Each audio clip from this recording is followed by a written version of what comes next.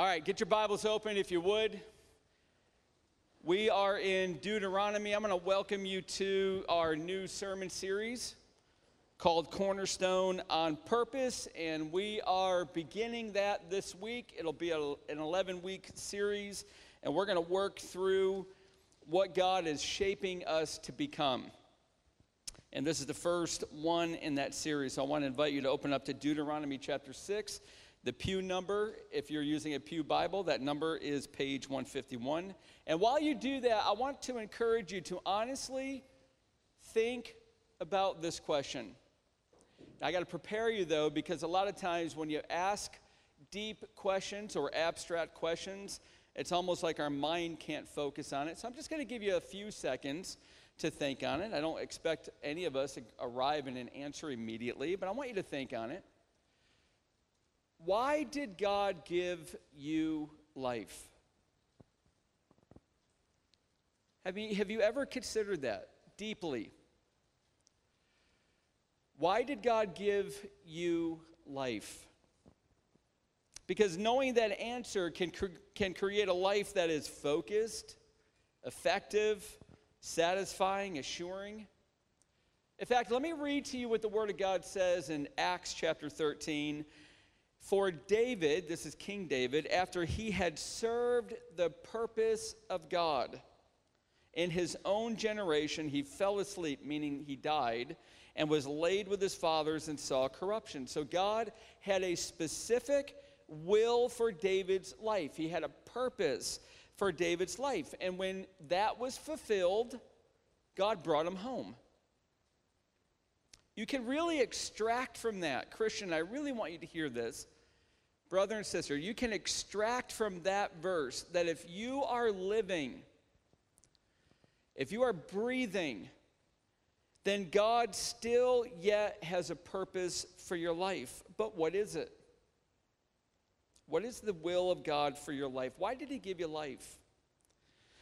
Now, I want to take that question and for 11 weeks expand it to the macro level, to the church level. And I want to ask this question, and we're going to try to answer it. Why did God give life to this church? In 1983, he put a desire on a man named Rick Bradford, worked at Benny and Smith, Crayola, and a few other people started a Bible study. And from that humble beginning in 1983 sprang a church, what we call Cornerstone today. So again, I'm going to ask you to just consider with me, actually grapple with me tonight. We are really going to hit it off hard. What is the purpose for this church? What is God's specific will for Cornerstone? Why did he begin this church? Those are the questions we're going to try to answer. Now, we have a motorcycle ministry in this church, and I have a motorcycle, and I really enjoy it very, very much. But I have to work on that motorcycle, and there's some things that I have to do. And recently, I own a Yamaha FJR. It's a 1,300cc sports touring bike. And every once in a while, you have to recalibrate the 4 cylinders. You have to hook up a vacuum sensor or a tuner. So my brother let me borrow his up in New York. I brought it back with me. We were up there. I'll tell you a little bit later in the message. We were up there in August, Andy and I, my youngest. He said, you go ahead and borrow this, and you could do that. But in order to get that tuner hooked up, well, you have to take the gas tank, the front of it off, and lift it up and get under it. And I had to use a ratchet wrench for that with a metric Allen socket. You have to lift that front of that tank up to get under it. And once you get up under it, there's caps on all 4 vacuum lines. And those caps have little tiny clamps on them. The only way you're going to get those off really is a needle nose plier, a pair of these. You have to reach way down in there under that tank and pry those off and not lose them, hopefully, and get those off. And then you can hook up the tuner and you can calibrate. You can change with settings. Each cylinder has a little setting, and you can change and adjust those. But then you've got to put everything back together, and you kind of have to reverse a little bit of the message, or the method rather. And then at the end of it, to get these bolts back on, you have to use what's called a torque wrench. And they give you the specification for the foot-pounds. Because if you use too much force, you're going to strip the bolts. You don't want to do that because then you've got to use a special tool to even get those off. A lot of tools, 4 of them, just to get to those vacuum lines. Now I want to bring that imagery into your mind for a minute because I want to tell you that each one of those tools serves a different purpose. All of them are necessary. And we've got some really awesome churches around us. You've got Calvary Baptist Church. You've got Phillipsburg Alliance Church. You've got Life Church. And all of them are a unique, special tool in God's hand. They are accomplishing what God wants to do uniquely through them. And they're wonderful churches. Some of you have been to some of those churches. You know they're good churches. And Cornerstone is one of them. We're a tool in the hand of God, and we have a unique purpose to fulfill. Now, I have to use those tools on my motorcycle, and if I do it right, the end product is it's going to run together. It's going to run really well, actually. It's going to have more power, more fuel efficiency. And the biggest thing that all FJR owners know, it will have a lot less vibration, which numbs your hands after about 50 miles. Well, you get back to the church model for a moment, and you get back to the fact that we are all unique. Calvary Baptist, Ebenezer, Life Church, Phillipsburg Alliance Church. And it's important to understand that all of these Christ-exalting churches that I just mentioned, listen, you really have to know this. We all have the same mission. If a church invents a new mission, they're off mission because there's only one. And Jesus gave it to us in Matthew chapter 28. That's what every church, which is Christ-exalting and obedient, is to do. We are to go and make disciples of Jesus Christ. But we're all unique. Our church is unique from any other church and how we fulfill that mission. Why? Because this is the exciting part. God contextualizes his churches. He put Cornerstone downtown. He put Calvary Baptist out a little bit more in the suburbs. And what they're working to do in the suburbs and Ebenezer and the Bethlehem area and what we're working to do are very different because we're in a different context. And when we understand God's purpose for our church and we align to it, all of us, we're going to see our church operate with a great deal of power, a lot more efficiency. We're going to be synced. We're going to be unified toward the same goal. And I will guarantee you, because I've seen it in 27 years of ministry, there will be a whole lot less vibration, which is what we call conflict. But how we communicate our purpose in a very clear, concise, meaningful way is something that our leadership team has been working on for months. And I'm going to read to you our purpose statement that we're actually unveiling today. The Cornerstone family of churches, we're a multi-siting church, more than one location, exists to bring glory to God by making disciples of Jesus Christ who love God, grow together, and serve others. Now, I told you a moment ago that Andy and I went up to New York. I didn't tell you that part, but we went up to New York, central New York. That's where my mom lives. I have 2 brothers that live in the same town. That's where I grew up. And it's maple syrup capital of central New York. There are maple trees and harvesters of sap everywhere. And we have a close family friend, and that's where we buy our syrup. They actually make it on their 40 acres of property. And so we picked up some syrup, and I asked her a question.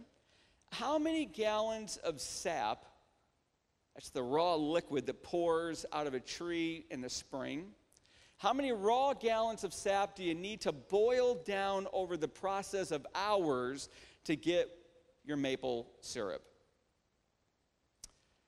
1 gallon of maple syrup starts with 40 gallons of sap. That's a long, long process of boiling.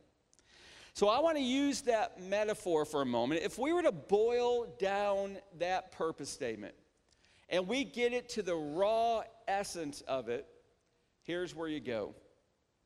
One mission, but here's our contextualizing differences. We want to be a church that loves God, grows together, and serves others. In fact, I really want you to see that our ultimate aim is to bring glory to our God, which is something that Christians say a lot. I bet you've said it. We want to bring glory to God. And we say that, but do we really honestly understand what it means? Let me just ask you, do you really know what it means to bring glory to God?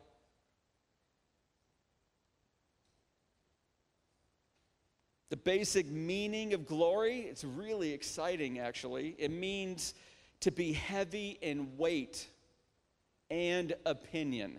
Now, if you're overweight, a little bit like me, that you're going, okay, I got that one down, man, I can bring a lot of glory to God. Don't be thinking personal pounds here. In ancient times, value was measured in weight. So the heavier a bag of gold, the more valuable. By the way, you know this, right? When you were a kid and you're picking up those wrapped Christmas gifts, and when one was really heavy, didn't you automatically think, this is your costly gift? This is the valuable one. This is going to be the best one. Why do we think that? Just heaviness tricks our mind into thinking that. So God's glory in Scripture is viewed as something supremely weighty. It's more valuable than anything else. So here you go. Glory, just connect two words, weight and value. The glory of God's the most valuable thing. It's the most weighty and important thing in all of life. So here's what it means to glorify God. It means to live in such a way that it offers evidence for everybody who is seeing our lives that God is more important and more valuable to us than anything or anyone. Now, there's a lot in that. Did you catch that? Listen, even if you're young, this is something you can get. This is certainly not complicated, but it is life-changing. If you want to live a life that is bringing glory to God, well, how you glorify God is that you live in a way that your actions, your words, speak of a God who is excellent. That when people see the way that I live, Tim Ackley, the way that you live, and they know that we bear the name of Christ, that they see an amazing God, a God full of excellencies, a God whose attributes are beautiful and wonderful. But it won't work if God is just one of the important things in my life. I really need you to know that. You cannot glorify God if God is important, but there are things and people more important. You cannot bring glory to God if he's not the most important being in your life. In other words, if your life does not center on God, your life cannot bring him glory. Your words are empty if you say, I want to glorify God, but I don't want to center my life on him. The very opposite of this is true. Our actions, the way that we live, can bring reproach, can bring shame to God. We can tarnish his reputation. This is what Paul wrote in Romans chapter 2. The name of God is blasphemed among Gentiles, non-Jewish people, because of you. In other words, you're living in a way that God's not even important. You're not wrapping your life around him. You're not centering your life on him. You're living the way you want in immorality. You bring the name of God down. That's reproach. So our lives individually and our life as a church will either bring glory or it will bring reproach to God. There really is not a middle ground. There is no third option. You're either going to bring glory to God or you're going to bring reproach. And unbelievers, the world that lives all around us, they're going to evaluate our Jesus through the way that we each live and the way that our church functions. We're either going to be good or bad publicity for Jesus. We're either going to be positive or negative press for him. And our aim is to be a church where outsiders will say, what an amazing God. But how do we do that? Now we're really going to get to the meat of the sermon. This is all intro. We're about 30 seconds away from really starting. Some of you are already looking at your clocks. I think we're going to be fine. How do we do that? Let me read it again. The Cornerstone family of churches exists to bring glory to God by making disciples of Jesus Christ. That's the one mission. How? In our unique context, who love God, grow together, and serve others. Those are the three initiatives that we are all about. We need all of us on the same page. And with that, we're ready to look at our text. Deuteronomy chapter 6, let's get into the Bible. We are a Bible preaching church. Everything we say is going to try to be centered out of the Bible to the best of our abilities. And here is what verse 4 says. Hear, O Israel, the Lord our God, the Lord is one. This is Yahweh. All capitals, all small caps in your Bible for Lord, that's always Yahweh in the Old Testament. You shall love the Lord your God with all your heart, with all your soul, with all your might. And these words that I command you today shall be on your heart.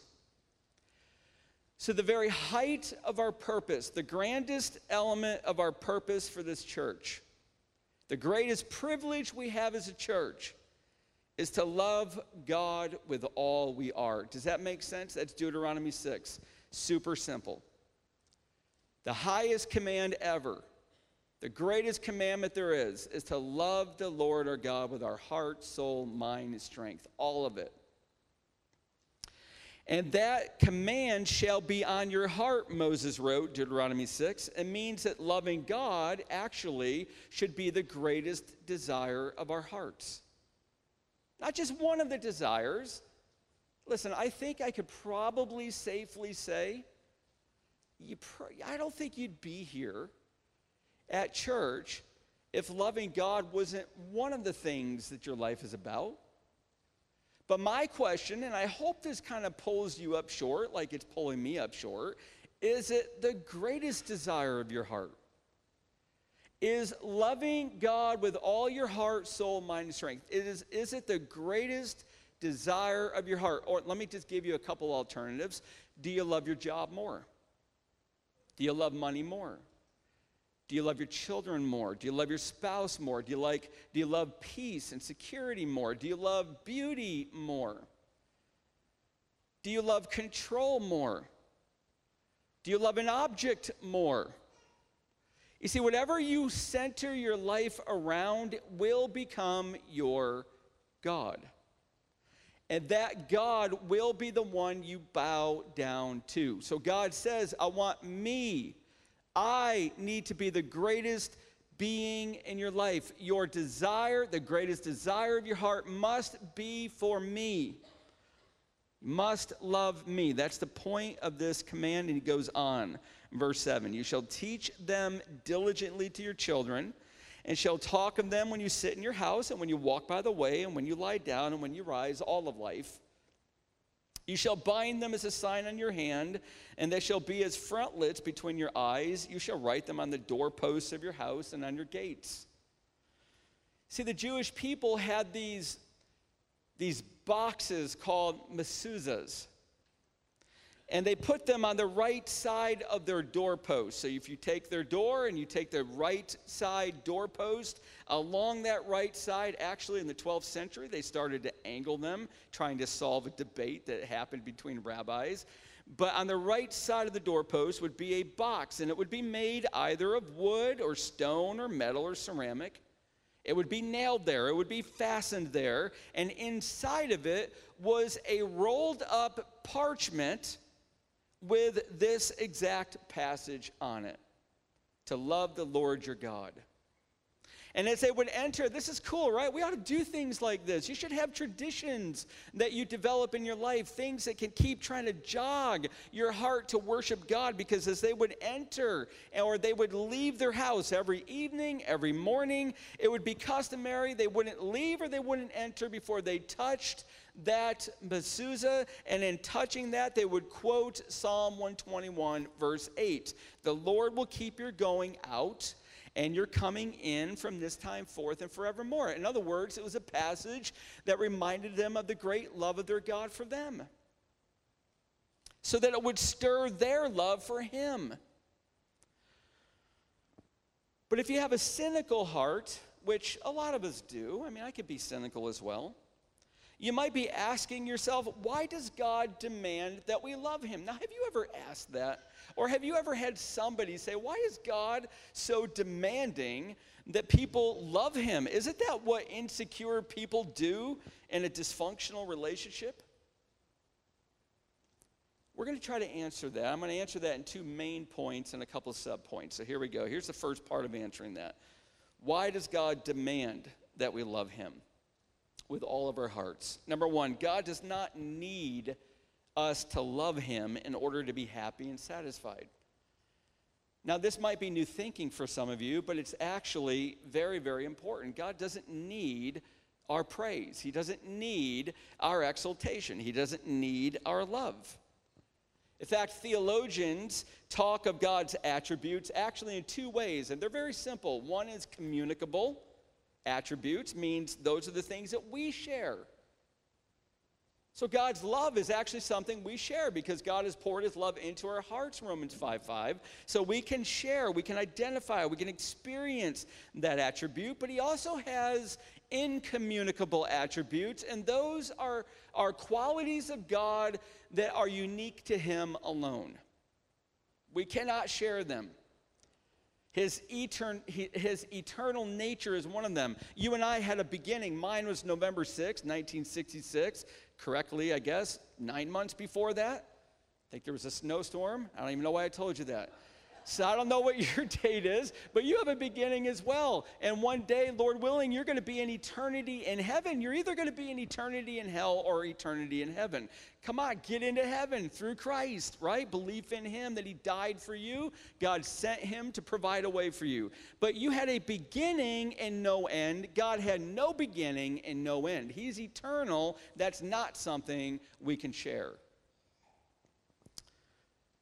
Well, one of the unique, incommunicable attributes of God is called his independence or his self-existence. In other words, God does not need us. He doesn't need the rest of creation for anything. His joy and his happiness is completely satisfied and bound up in himself.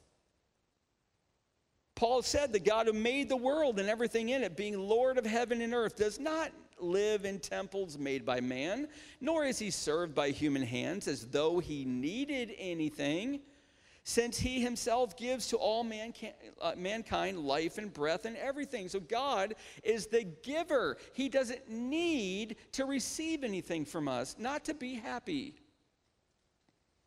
God said to Job, "Who has first given to me that I should repay him? Whoever is under the whole heaven is mine." So God already owns everything. He's the creator. He's the rightful owner and possessor of everything. He doesn't lack anything. He never struggles with loneliness. He doesn't need a human's adoration to feel good about himself. He doesn't need a card in the mail to feel loved or a pat on the back for good self-esteem.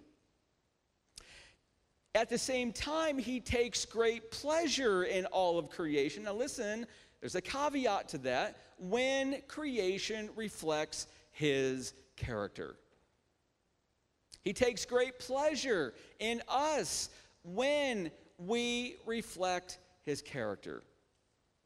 When we bless him, when we brag about him, when we praise him and exalt him, all we're doing is we are living like the God of Genesis 2:18 who blessed us first. That is a communicable attribute, and that brings great pleasure to God. Also, when we bless one another, when we love one another, when we honor one another, that's what God does. And when we reflect his character, he takes great pleasure. He enjoys when we live in a way that the world sees his attributes. But if he doesn't need our love, point 1, why does he rightfully demand it? Point 2, God knows we need to love him above all else in order for us to be happy and satisfied. Now, by the way, this is massively deep. I need you to get this. So I'm going to say it again. God knows we need to love him above all in order to be happy and satisfied. Now reflect again. To glorify God is to honor him above all, to make him more weighty in importance, more valuable than anything or anyone in our lives. He's given the weight of glory. That's why people, Piper, by the way, coined that phrase, the weight of glory. I think Spurgeon did too. Why? Because God deserves, as we exalt him over all else, he deserves all of that. He's our creator, which is the subpoint. It is because he is the creator, we are his creation. Now I'm going to tell you what is so difficult for American Christians. It's hard for me at times too. So if this is hard for you, I share your struggle. God made you, God made me. He gave us life. Therefore, he owns us. He possesses us. He has the right to do with us whatever he wants. And we're okay with that as long as what he gives us is a mildly difficult life filled with more good than bad. And we're okay with that. But what if God begins to give you and allow in your life a massively difficult life? One where you can't seem to have a job of stability. Every time you take a job, somebody's leaving and they downsize. Or you buy a house and you were praying and all of a sudden you get in that house and everything seems to fall apart. Or you get in a marriage and you went by faith to the altar and you did all your marriage prep to the best of your knowledge. This was going to be a great partner and spouse for your life, one that God has brought together, but the marriage is full of difficulty. God, why? And all of a sudden we begin to lose the ownership principle. God is our creator. He owns us. He possesses us. He has the right to do what he wants with our lives. You know where I had to grapple with that? It was 1998 when we were weeks away from my father dying. That's when I had to grapple with that from cancer. God, I don't get this. I think you're taking my dad prematurely. I'm only 32. I still need dad in my life. Why is this happening?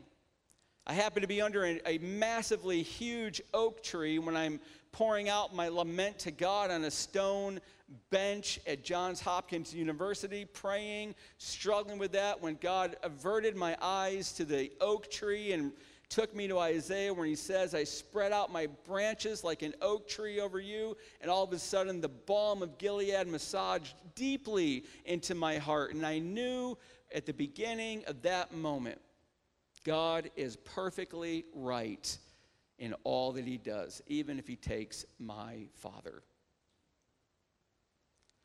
So we struggle at times with really affirming that God is our creator and we are his creation. Now, unless you worked night shift last night, then you slept. And something important needs to happen theologically in your soul, just like it needs to happen in mine. We need to wake up from our sleep and once again stop before we get going and remember, we are finite creatures. We have rechargeable batteries called bodies. And that right there separates us infinitely from the God who never sleeps nor slumbers. He is our creator. We are his creation.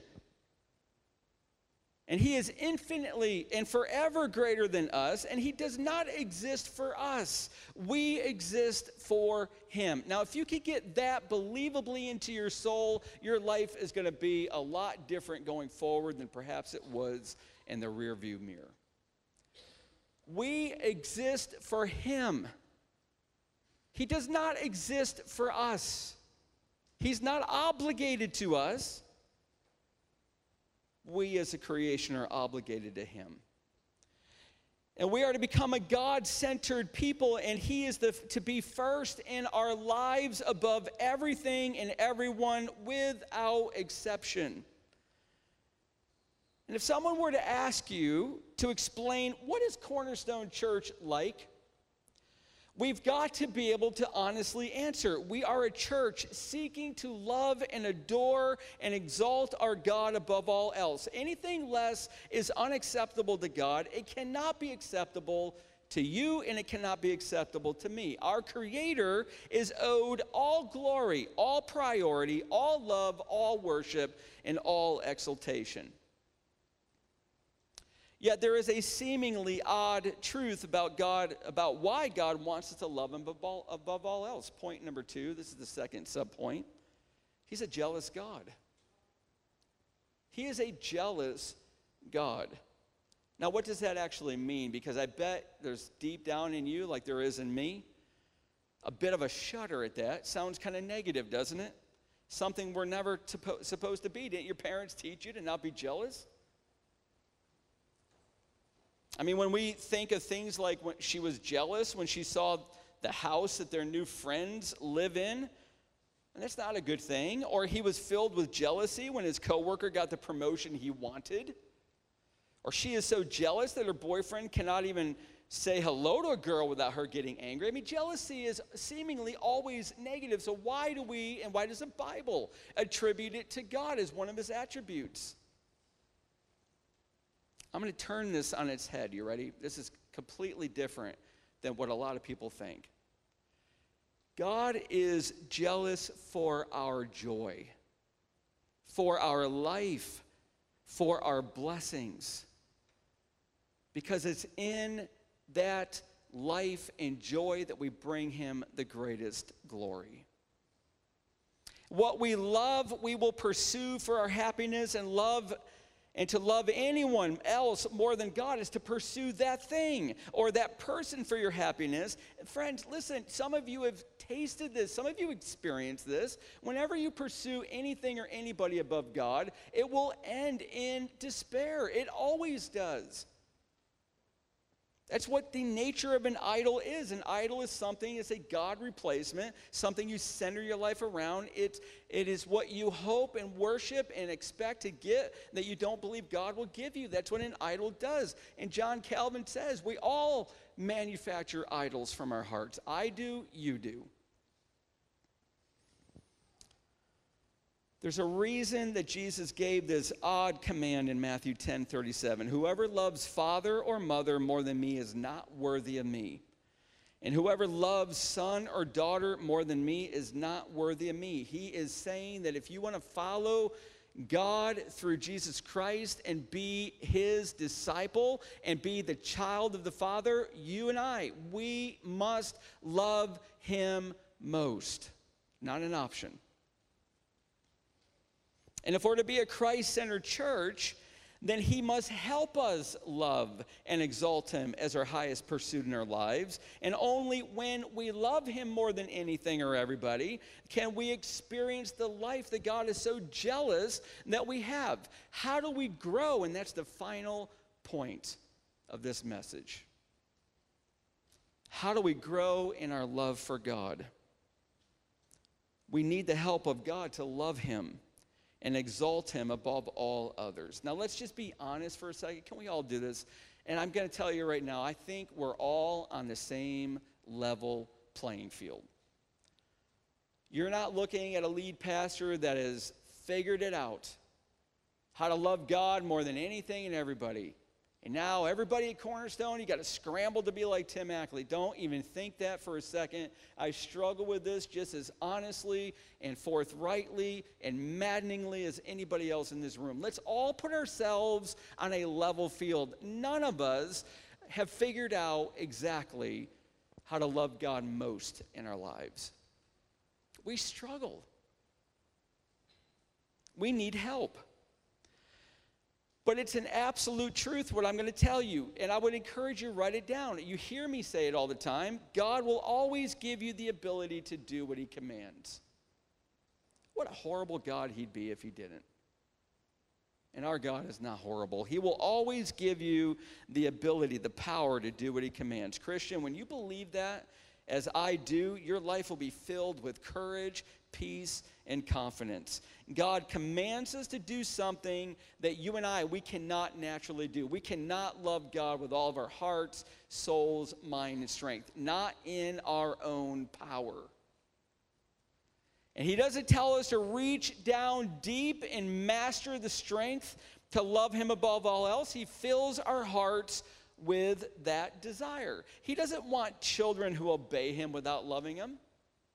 Haven't you ever had parents, your child do what you tell them, but they're angry, they slam the door, they do it begrudgingly? That doesn't bring you any pleasure. That doesn't show you the good character that you're wanting to cultivate in their hearts. God doesn't want children who obey him without loving him. He wants our obedience, listen, you're going to hear it next week, to spring from our love for him. God filling our hearts with a desire and the capacity to love him more is the work of the gospel. And we must pray for one another if that is to be the reality. Listen to what Paul wrote. It is my prayer that your love may abound more and more with knowledge and all discernment. We got to pray for this. Listen, if you're not loving God, even right now in this message, God is bringing to your mind things and people that you love more than him, and that's unacceptable to him, then your right response is not walk out of here in despair and say, I'll never be able to do that. I'm a terrible Christian. That would be terrible preaching, and that would be terrible receiving of preaching. You walk out of here in repentance. God, I cannot do it in my power. Therefore, I can only do it in your power. I need to repent, and I'm asking you, fill my heart with a love for you so that I want to do what you want me to do. He wrote in Ephesians 3 that according to the riches of his glory, he may grant you to be strengthened with power through his Spirit in your inner being, so that Christ may dwell in your hearts through faith. Look at the results. That you, being rooted and grounded in love, may have strength to comprehend with all the church, all the saints, what is the breadth and length and height and depth, and to know the love of Christ that surpasses knowledge. That's the work of the gospel. And to gain that power is prayer. And it's so encouraging to know that God wants our hearts to fill with an ever-expanding love for him, and his power is at work in our hearts and in our church to make that happen. Listen, can you picture a church made up of people whose hearts are expanding for their love of God? A church that all understands, each one of us, that God brought us together as a church. Why? To bring glory to God by making disciples of Jesus Christ who love God, grow together, serve others. If we could live like that by the power of the gospel, because we're preaching it and we're praying for each other, can you rightly hear the echoes of Deuteronomy 6 here at Cornerstone? Love the Lord your God with all your heart, with all your soul, and with all your might. This would be a church worth worshiping with, because we'd be exalting God as our highest pursuit. Now, I'm only a couple minutes from being done, but do you remember that animated Christmas classic, The Grinch? When his heart began to grow, I'll quote the line, "And what happened then? Well, in Whoville, they say that the Grinch's small heart grew 3 sizes that day. And then the true meaning of Christmas came through, and the Grinch found the strength of 10 Grinches plus 2. And now that his heart didn't feel quite so tight, he whizzed with his load through the bright morning light." This is what God does, Christian, in our hearts. They keep growing. They keep expanding. It's God's will for each of our children that there would be days where our hearts grow 3 sizes.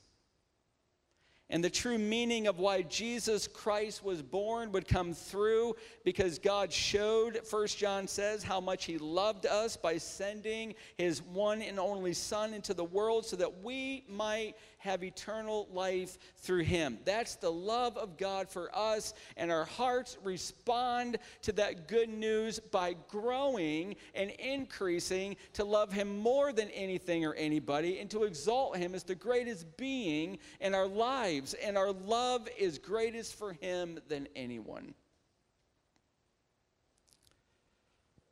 So, Christian, pray that God enlarges your love for him, your creator.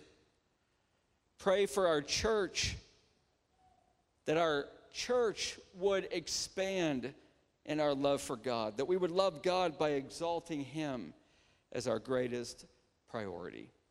Amen.